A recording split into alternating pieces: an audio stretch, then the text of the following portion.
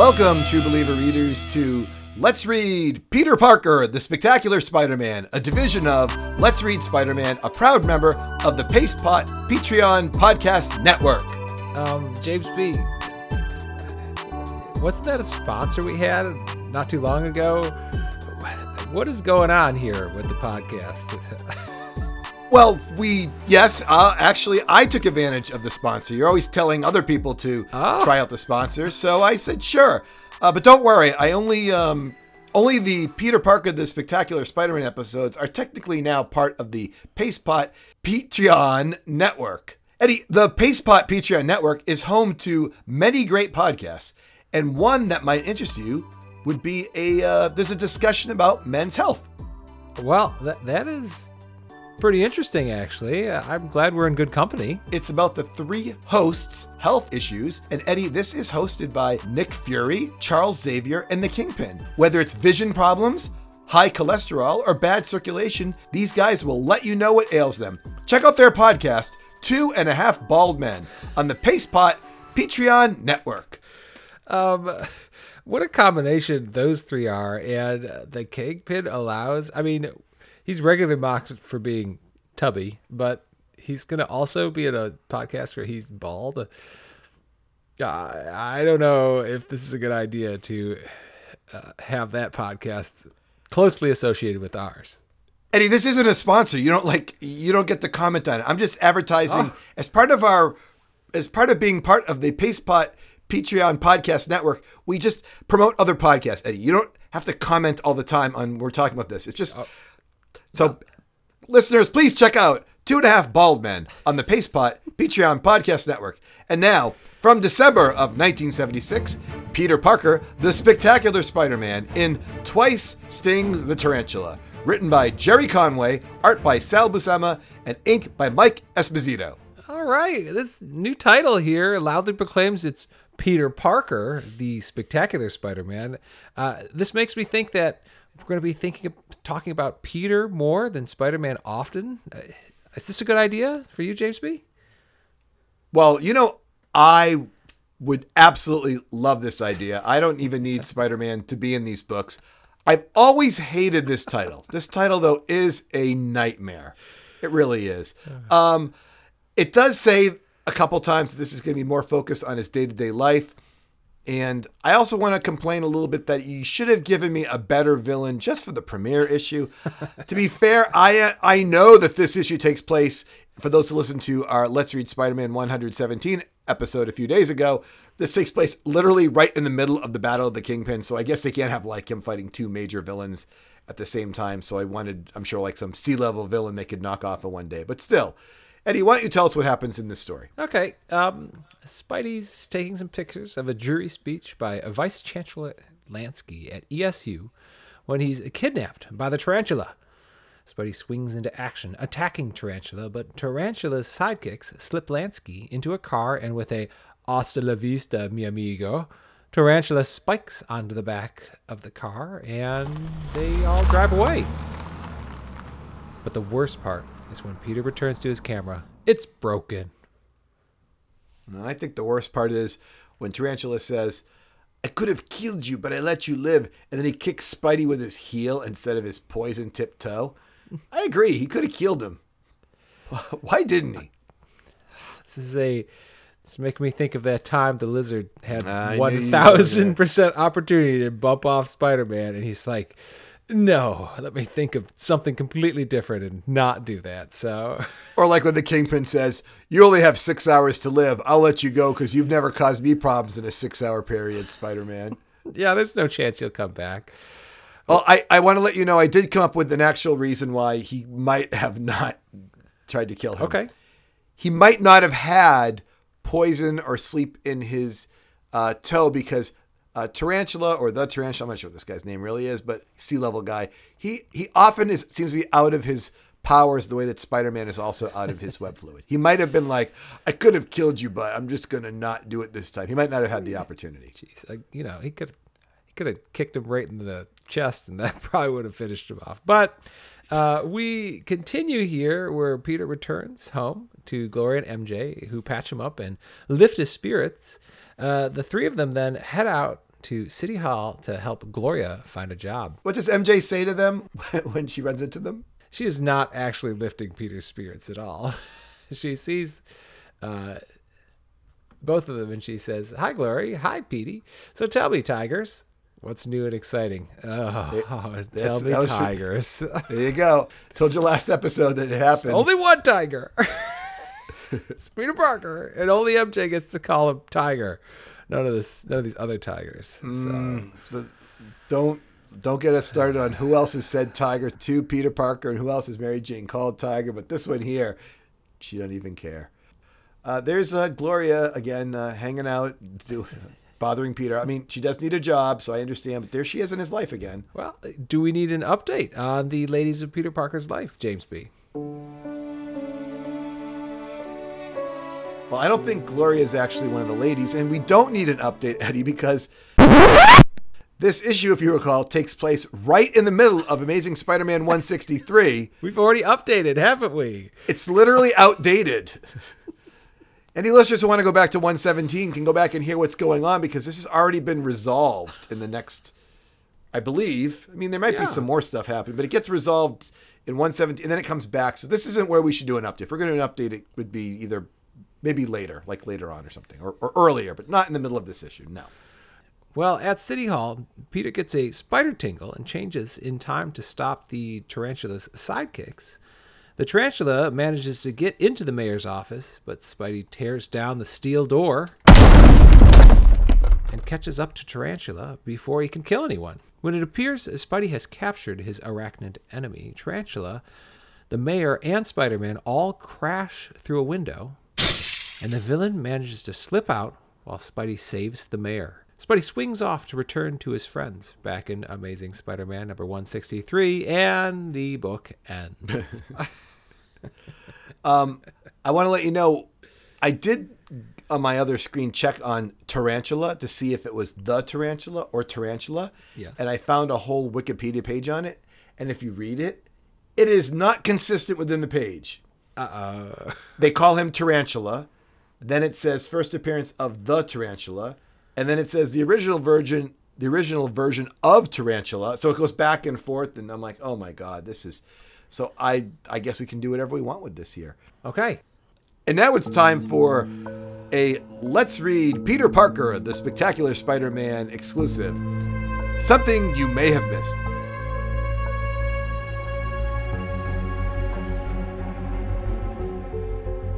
Eddie, the summary is done. Before we move on, is there something you want to talk about? Yes, there's a line on page 14 where Peter is abruptly leaving Gloria and MJ, and he says, "Glory, I hate to bug out on you like this, but I just remembered I have to call the hospital about Aunt May."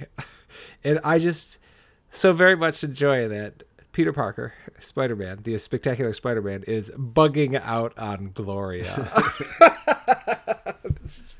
Bad puns, dad jokes. Sure. Well, thank you for letting our listeners know something you may have missed.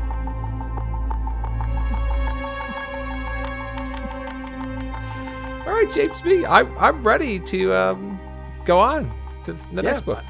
Sounds good. Well, the next book is from January of 1977, Peter Parker, the Spectacular Spider-Man in Kraven is the Hunter. Written by Jerry Conway, art by Sal Buscema, ink by Mike Esposito. A Rolls Royce pulls up to an ivy-trestled townhouse in Gramercy Park, and out steps two tigers led by a mysterious figure. Once inside, we find out it's Kraven, and the obligatory villain fight takes place between Kraven and the tarantula. Do we have time for our segment flipped on its head? Wait, are you the bad guy, or am I?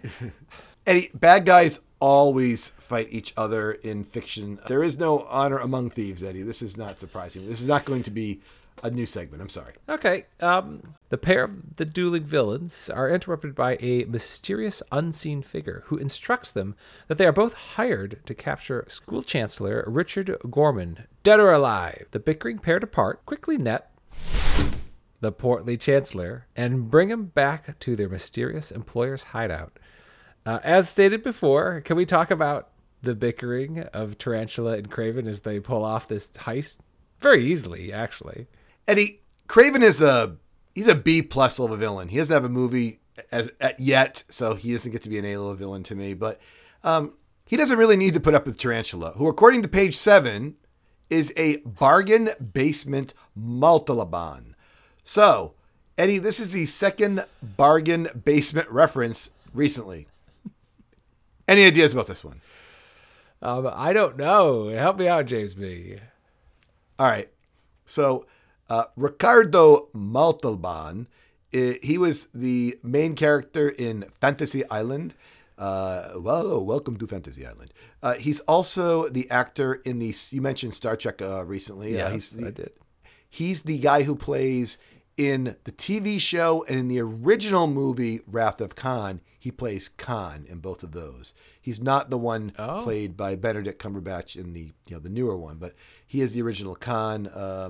And then nothing else he does is really that important to me and you. But Fantasy Island, no idea. Tattoo, no.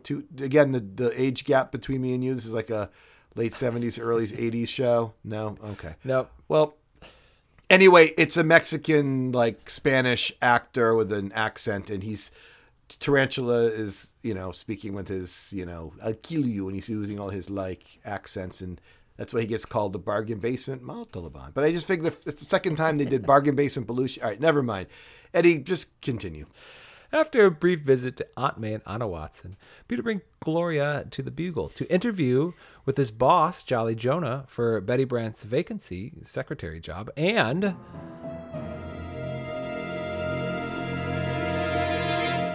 they hit it off wonderfully. So well that Peter even gets a raise. But the radio interrupts the rarely tranquil Bugle with reports of Craven and Tarantula's kidnapping.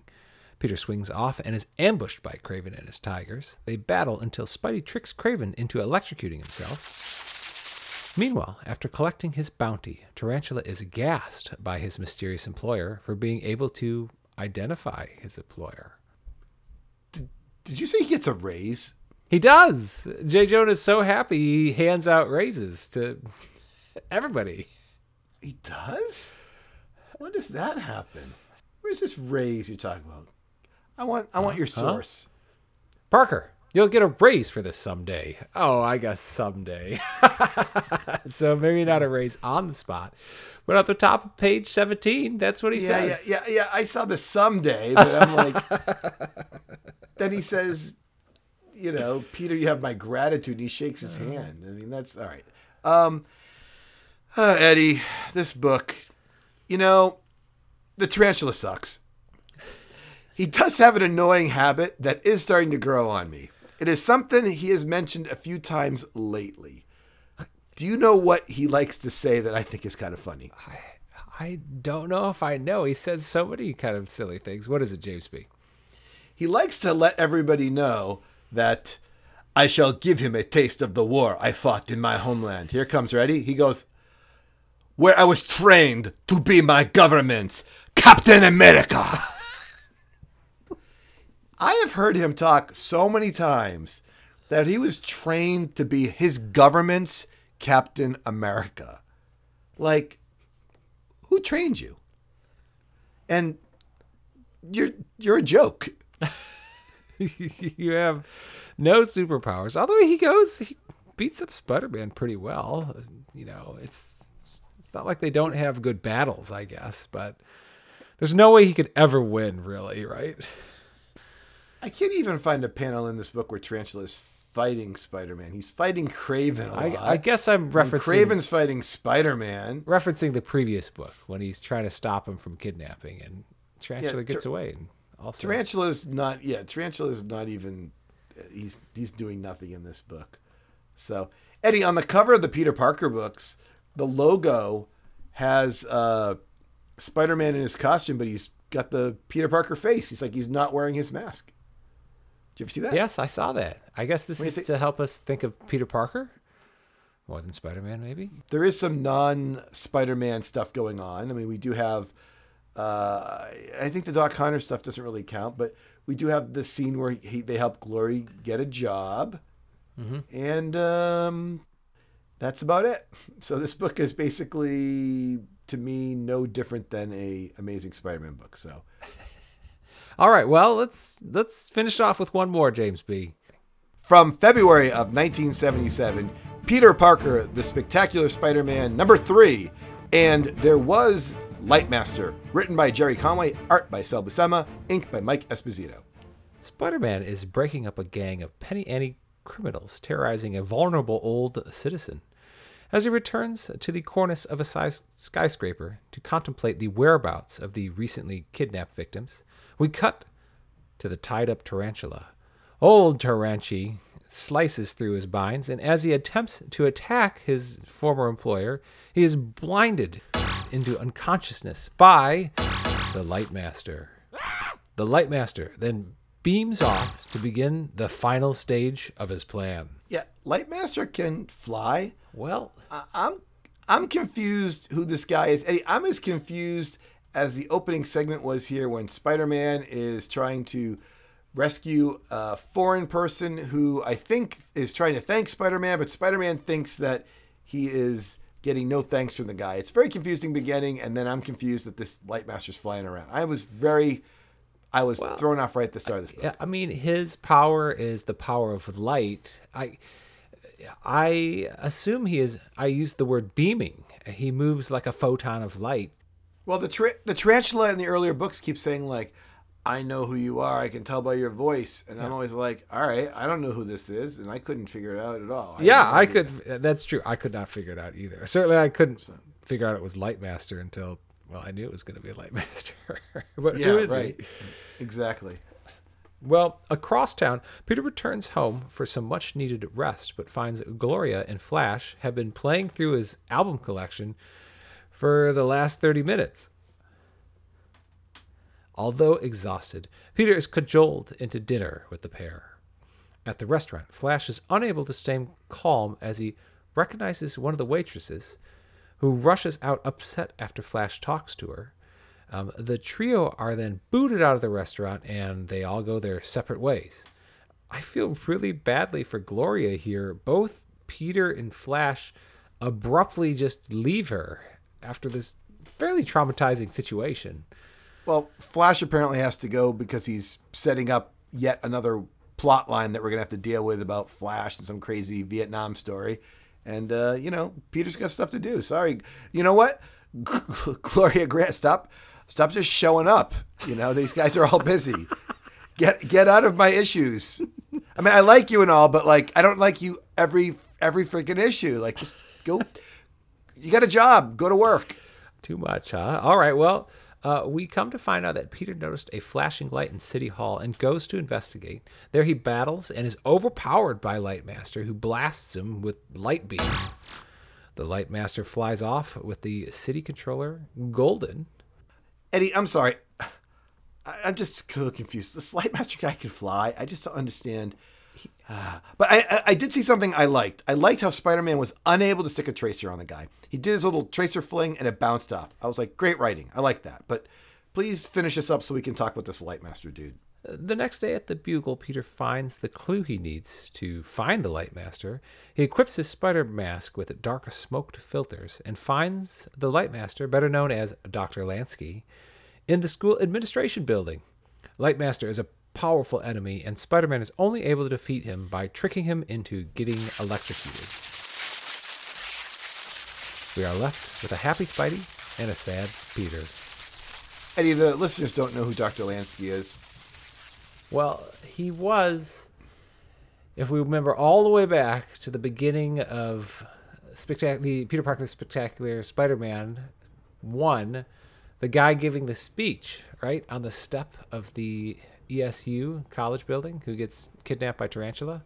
You're right. I just was telling you the listeners don't know who it is because I read all these books and I had to go back and figure out who it was. And I was reading the books for our podcast. And I'm like, which guy is Dr. Lansky again? And Eddie, Spider-Man figures out it's Dr. Lansky how? Oh, man, that I cannot answer. And not only does he figure it out, he figures it out and Joe Robbie hands him a file and it's looks like it's 10 seconds. He's like, I have to go. I got it. Yeah, I almost like this storyline. I liked how the guy that was kidnapped first was actually the villain. I love that plot line of like, oh, well, who's kidnapping these people? Oh, the first guy wasn't really kidnapped. Okay, I like that. The books go together well, which is nice. But he can fly? Like, this guy's really powerful. If you can fly and shoot beams and you can almost take out Spider-Man with a laser, why do you need to kidnap these two guys to try to get funds for your school? It was What did I miss? a bizarre plot that ended up happening there. It was like, Can you think of other complaints we've had about villains who have great abilities and powers and don't advertise them and don't appropriate them the correct way?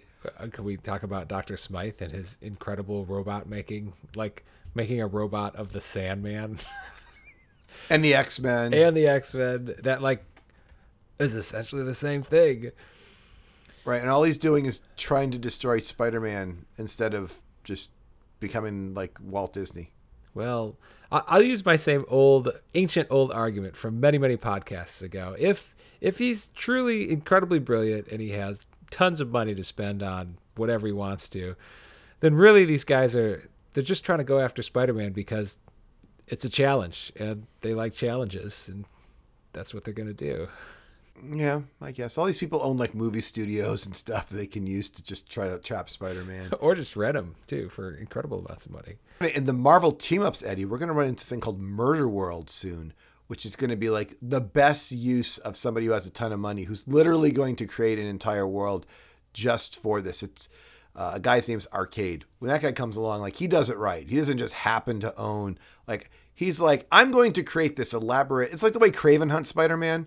We like let it go because Craven's like sometimes he seems to have a purpose to hunt Spider-Man. Yeah. Sometimes like we we accept that as opposed to Craven's this amazing like hunter and happens to, there's a focus of Arcade where he has a big murder world land that he sets up to try to like trap these heroes and I think it's coming up in pretty soon in Marvel Team Up. I saw that it was somewhere in the good books. We're almost at the good books there.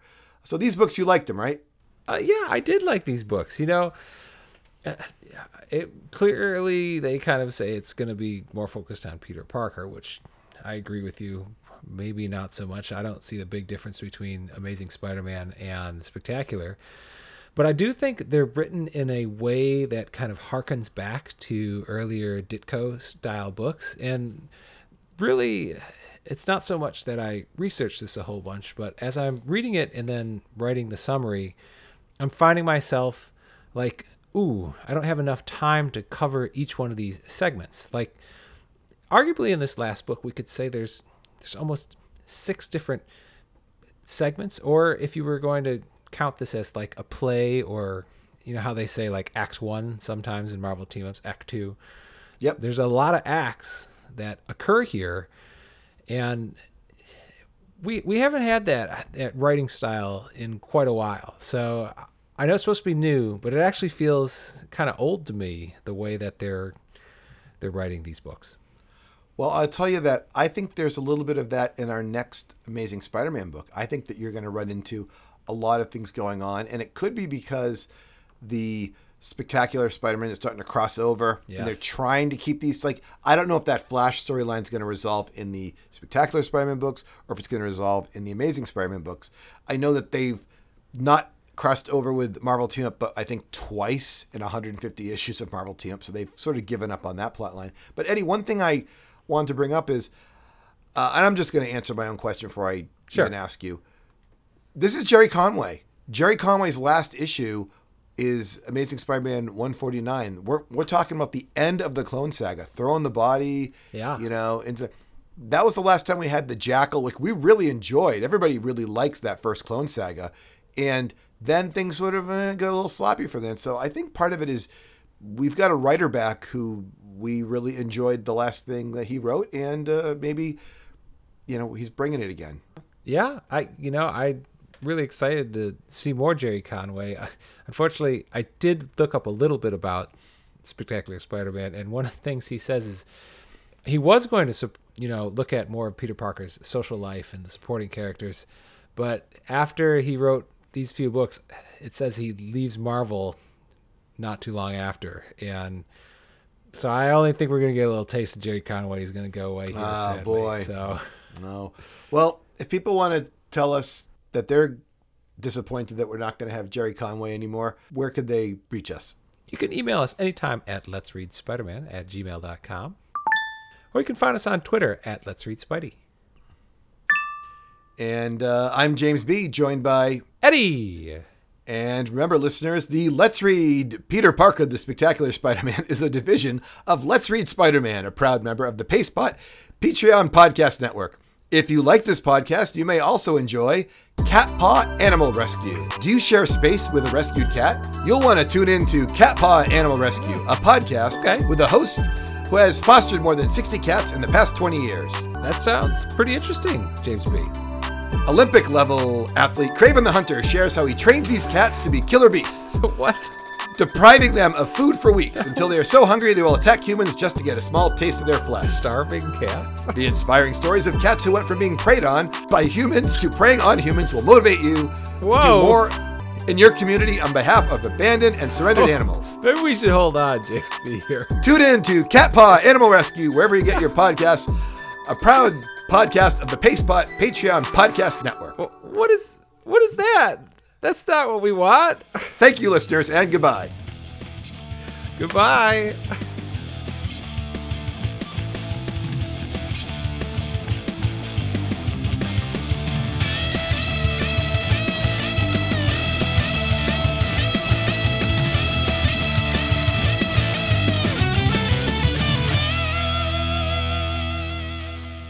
I had a thing. Sure.